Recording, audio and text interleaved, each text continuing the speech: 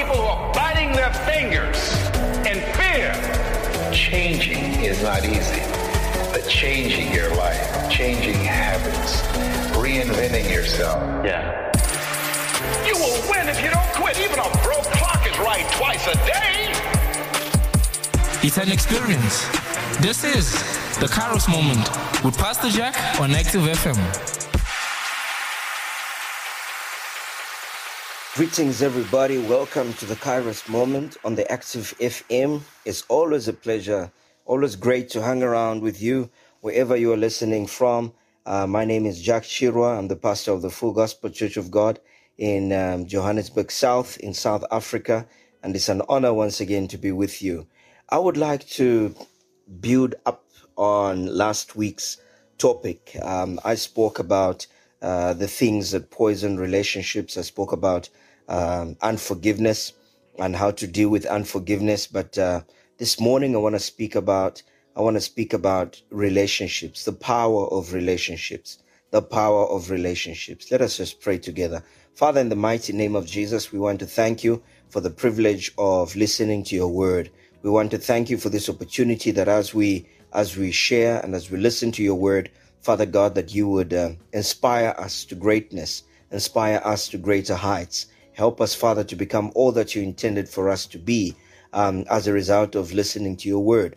I pray that your word will be inspirational, that as we apply it in our lives, we can see the results. In Jesus' name, amen. Amen. Praise God. I want us to start by reading from the word of God in Mark chapter 12 and verse 28. Mark chapter 12, verse 28, the word of God reads, one of the teachers of the law came and heard them debating. Nothing that Jesus had given them a good answer. Noticing that Jesus had given them a good answer, he asked him, of all the commandments, which is the most important? Verse 29, the most important one, answered Jesus, is this: Hear, O Israel, the Lord our God, the Lord is one. Love the Lord your God with all your heart and with all your soul and with all your mind and with all your strength. The second is this: love your neighbor as yourself. There is no commandment greater than these. Well said, teacher, the man replied. You are right in saying that God is one and there is no other but him. To love him with all your heart, with all your understanding, and with all your strength, and to love your neighbor as yourself is more important than all burnt offerings and sacrifices. This is important, beloved. I want to read verse 33 again. To love him with all your heart, with all your understanding, and with all your strength is to love your neighbor as yourself. And to love your neighbor as yourself is more important than all burnt offerings and sacrifices. Then Jesus saw that he had answered wisely. When Jesus saw that he had answered wisely, he said to him, you are not far from the kingdom of God. And from then on, no one dared to ask him any more questions. Hallelujah. Now, I want to start off by saying, life is about relationships. What brings you life's greatest joys and life's greatest sorrows is relationships. What was the cause of the first not good in the Bible was the absence of a relationship. Genesis 2 verse 18. What is the root of our unease and dissatisfaction with life? The absence of a relationship. What is the essence of living life? It's relationships. I want to mention to you that even the cross on which Jesus hung and died was made up of two beams. One was a horizontal beam and the other one was a vertical beam. And so those two beams are a sign of a relationship between man and God, and also the relationship between man and man. And so our God is a God of relationship. God the Father, God the Son, and God the Holy Spirit. God himself is a relationship. The three in one, the Trinity that we speak about, gives us an understanding of the fact that our God is a God of relationships. Hallelujah. What is the root of our uneasiness in life? It is a lack of relationships? What is the essence of eternal life as defined by Jesus? An enduring relationship. An enduring relationship. We were designed for relationships. When relationships are healthy, even the most difficult events of life are endurable. When relationships are unhealthy, even the best of circumstances are devoid of pleasure. God is the author, initiator, and sustainer of everlasting relationships. From his character, we too can learn how to build lasting relationships. Our initial plunge into self-destruction was the betrayal of a relationship, our relationship with God himself. This relationship can only be restored by God's active intervention in our lives through his Son, his Spirit, and his Word. Broken relationships, whether vertical or horizontal, are never healed by accident. Building healthy relationships requires intentional effort based on godly character and sustained over time. Now, I want to also just mention that, when God wants to take you to the next level in life, when God wants to bless you and take you to the next level in life, he connects you to somebody. He brings a new relationship in your life. But exactly the same thing happens is when the enemy, Satan, wants to destroy you. He will often connect you to the wrong people. He will bring the wrong people in your life. And that is why it's important that whether you are in ministry or whether you are in business, that you are discerning what type of relationships are in your life, what type of people you are relating to. Because, some of you are parents, and you've noticed a trend, especially with the young kids growing up from primary school into high school. You notice that perhaps your son and your daughter was doing okay in terms of their character, their behavior at school. They were that obedient child at home, and they listened to you. But the moment they hooked up with a certain child, the moment he hooked up with another boy, the moment you hooked up with this other girl, something changed, something happened. And you normally as a parent will know, since my son started hanging around with that boy, his behavior has changed. Since my daughter hooked herself up with that girlfriend, that new girl in her life, her character has changed. Why? Because relationships will affect behavior. And sometimes our children are influenced by the type of people they relate to. If you are in business, it's important that you look for people that you can relate to, that you can look up to, people that can contribute value in your business, in your life, not people that will pull you down, not people that will destroy your life. It's extremely important. We need one another, but we need the right people around us. It's extremely important. Relationships aren't easy. Sometimes relationships are difficult. Last week, we spoke about dealing with unforgiveness. And sometimes we hurt one another in relationships. But difficult as they might be, painful as they might be, we need to learn to work through our differences. We need to learn to be able to resolve our differences and make sure that we are building relationships that are pleasing to God. Very important. I need you, you need me. The Bible says in the book of Ecclesiastes, 2 are better than 1. When one falls, the other one helps him up.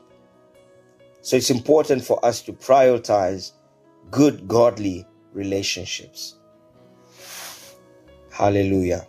Our relationship with God is one important relationship.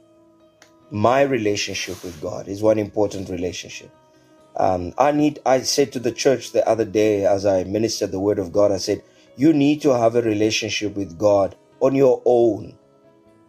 Don't have a relationship with God because of your parents. Don't do it because of your family members.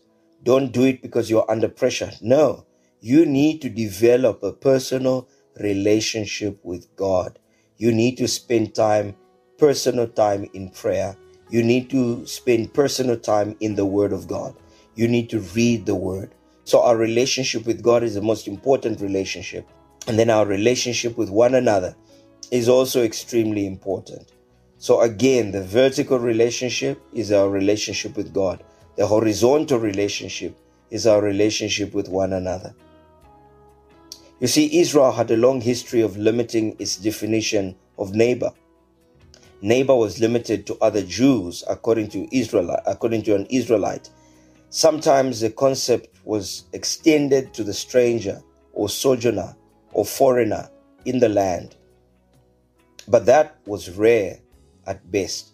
In Jesus' day, the Essenes, who had their famous spiritual center at Qumran, didn't like anyone but themselves. They had the most limited definition of neighbor. They taught their followers to love other Jews and to hate everyone else who was not. The Pharisees went much better. They had no place for any interaction with anyone they considered unclean. Judaism had a very limited understanding of neighbor. As a way of expanding the understanding of neighbor and who we are supposed to love, Jesus tells the beloved parable about the Good Samaritan. The Good Samaritan. And so when Jesus tells us the parable of the Good Samaritan, it shocks them, because then he speaks about the fact that this love is extended to somebody who is not the same skin color as me, is not the same, is not the same social standard as me, is not the same academic standard as me, and so that relationship is extended, and then they begin to get shocked, because Jesus is challenging them to come out of their thinking and their limitation of that word neighbor. Let's speak about God-centered relationships. If your relationship is God-centered, you will obey the word of God. You will live to please him. It's important that our relationships are God-centered. How do we know our relationships are God-centered? We need to ask ourselves a couple of questions. Is the Lord the all-consuming passion of my life? Am I consumed by God and his love for me? Do I have a deep, intense, abiding affection for the Lord? Am I loyal to my God with an exclusive love? Do I resist and even oppose anything or anyone that seeks to do my Lord harm, to do my God harm? Do I stay away from people that will speak ill of my God? Am I zealous for God? Do I enjoy spending time with the Lord? Do I do things that please my God? Do I brag about my God to others? Do I tell my Lord how much I love him? Do I talk to my Lord as much as I can? Do I spend time in prayer with him? We need to ask ourselves questions like, is my relationship love-centered? Like Christ, he loved by sacrifice. How far do I go for another brother, another sister? Am I able to lay down my life for somebody else, for my brother, for my sister? Am I able to go out of my way to help somebody else? Or is my talk of relationships plastic? Am I just talking the talk and not walking the walk? It's easy to say, I'm your friend, you are my friend, I will be there for you, I will stand with you until something goes wrong in your friend's life. And then we will be able to see and examine whether you mean what you said. So the question is, can you go out of your way for your friend? Can you go out of your way for your brother, for your sister? Are you truly having an authentic relationship with them, and a relationship that makes a difference? It's important to understand that, again, that when God wants to take us to the next level, He will bring relationships in our lives. He will bring the right friends in our lives. Some of us have been hanging around with the wrong friends, the wrong relationships. We are being influenced in a negative way. It's time for us to begin to make changes in our lives. It's time for us to begin to distance ourselves from friendships and relationships that are drawing us away from God, from friendships and relationships that are not adding any value in our lives. Young people, distance yourself from people, from friends that are not contributing anything in your life, friends that are not contributing any value in your life. We need to examine our relationships. We need to begin to look at the type of people that we hang around with. Someone said, show me the 3 people that you hang around with, and I will show you the type of person you are. Some of you are perhaps married. You've got a wife, you've got a husband.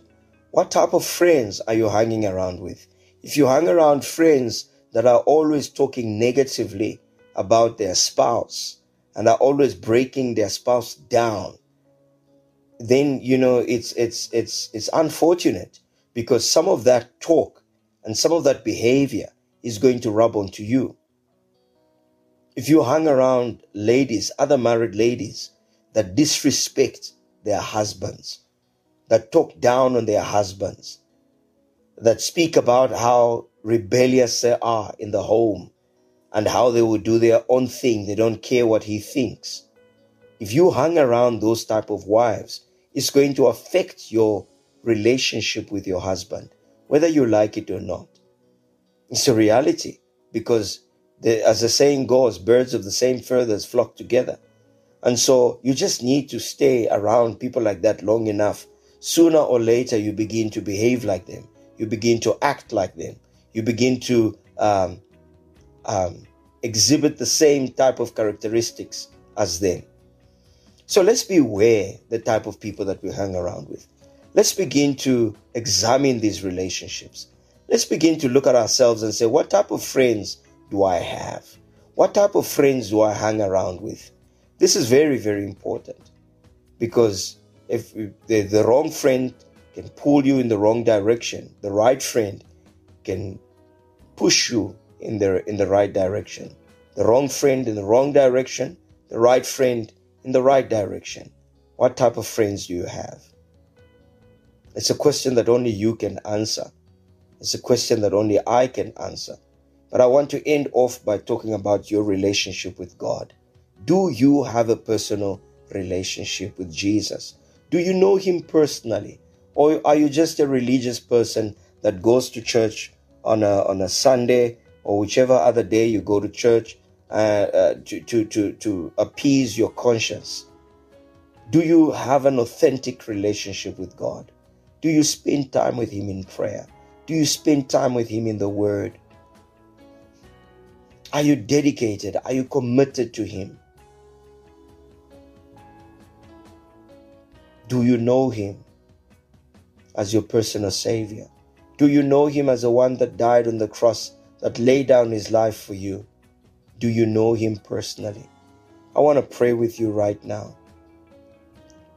And if you've never accepted Jesus in your life as your personal Savior, I would like you to repeat after me this simple prayer. Say after me, Dear Lord Jesus, I come to you today. I ask you to forgive me all my sins. I ask you to wash me in your precious blood. I surrender my life to you. I give my life to you. I invite you into my life. Help me, make me a child of God, and I will follow you all the days of my life. Thank you, Jesus, that today I am a child of God, and my name has been written in the Lamb's book of life. Thank you, Jesus. Amen. I'm going to pray for you now. Father, in the mighty name of Jesus, I pray for every person out there. Some people I may never meet in this lifetime, but I want to thank you for the commitment they have made to accept Jesus in their lives as their personal Savior. I pray for them right now that you will just help them. I pray for them right now that you will just sustain them. I pray for them right now that you will help them through the difficulties of life, the journey of life. Draw them closer to you. Reveal yourself to them in a special way. Help them. Let them understand what the Christian life is all about. In the mighty name of Jesus, I pray a blessing over them. In Jesus' name. In the name of Jesus. I pray that you will just sustain them and that you will uplift them and that you will help them. In Jesus' name. Amen and amen. Thank you for tuning in. This has been the Kairos Moment on the Active FM. Like always, it's always a blessing to hang around with you. Remember, pursue the good relationships in your life and you will see your life go to the next level. God bless you. Thank you.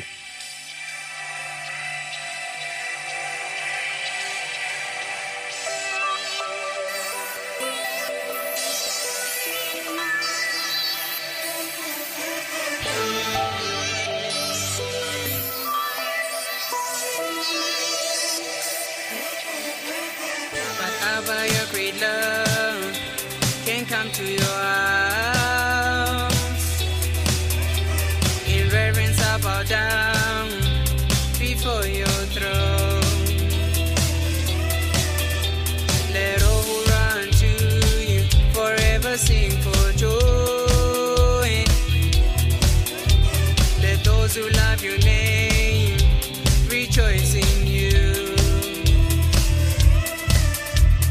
Jesus that I know for all my sins. The Jesus that I know made me a righteous man.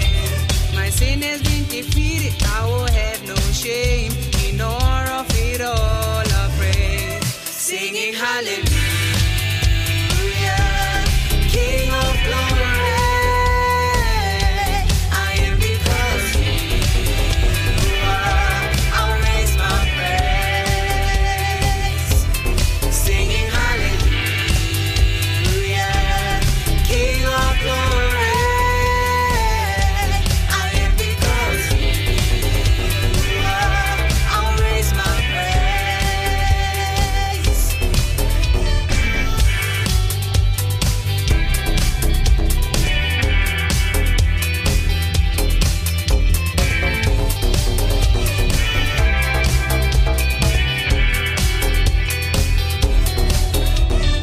And oh Lord, deliver me, save me from this mighty clay.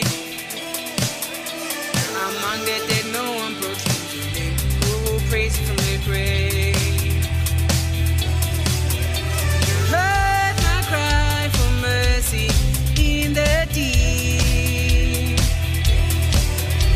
Your spirit has a grip on me, I'll never be put to shame.